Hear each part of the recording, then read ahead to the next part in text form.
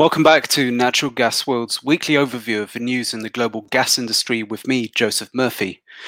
BP aims to build the UK's largest hydrogen plant by 2030 to help decarbonise industry in the Teesside region of northern England, one of the country's biggest industrial clusters.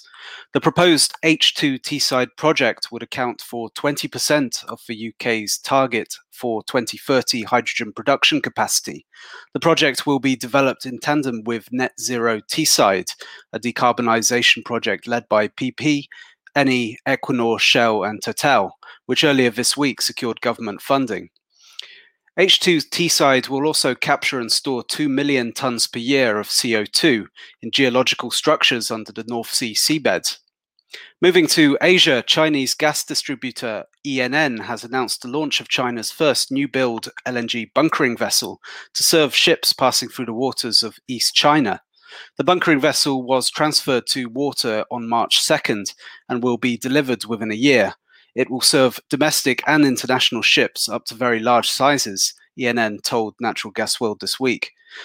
The vessel's construction is one of a number of pilot projects supported by the Ministry of Transport of China in the field of maritime LNG use. LNG bunkering is on the rise in the Asia-Pacific region, spurred on by tougher standards for shipping emissions, introduced by the International Maritime Organization and local authorities.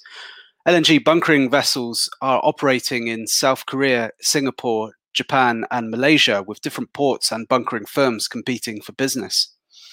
Over in Russia, pre-front-end engineering and design work is nearing completion on a proposed LNG project in the Far East region of Yakutia. Its developer Yatek reported at the LNG Congress Russia in Moscow this week. Yakutsk LNG has been touted as the means of commercializing the vast but underutilized gas resources of the Russian Far East. Limited local demand and a lack of gas infrastructure has stifled development. The region's only export route for gas is the Power of Siberia, which is exclusively used by state-owned Gazprom. Yatek, which was bought by Russian investment group A Property in 2019, is a small-sized operator by Russian standards, currently producing only around 1.7 billion cubic meters per year of gas, but it has big ambitions. The proposed LNG facility will initially consist of 2 trains with a combined output of 8.7 million tonnes per year.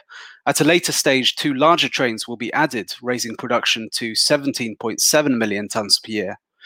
The catch is that Yatek's gas fields are in the east of the Yakutia region, far from the coast. The project will therefore require the construction of a 1,300-kilometer pipeline. US-based New Fortress Energy said this week it had taken a final investment decision on a mobile LNG liquefaction facility that could be in service within 20 months. The company said it had issued a limited notice to proceed with its so-called fast LNG liquefaction facility to services firms Fluor, Chart Industries and Baker Hughes for the construction of a liquefaction facility with a design capacity of 1.4 million tonnes per year. Lastly, France's Total has said it will partly tie executive bonuses to the company's progress in reducing scope-free emissions from the use of its products by customers in Europe. Starting this year, the group's success in reducing these indirect emissions will serve as a key criterion for allocating performance shares to its chairman, CEO, and other senior executives. Furthermore, existing criteria relating to Total's achievements in its transformation strategy will play a greater role in calculating these bonuses. Total has set out to reduce its scope-free emissions in Europe by 30% by 2030 and bring them down to net zero by 2050, along with its scope 1 and 2 emissions. Worldwide, its targets are less ambitious, with only a 60% cut envisaged for scope 1, 2 and 3 emissions by 2050. This has been Natural Gas World's weekly overview of the news in the global gas industry with me, Joseph Murphy. Thank you and see you next week.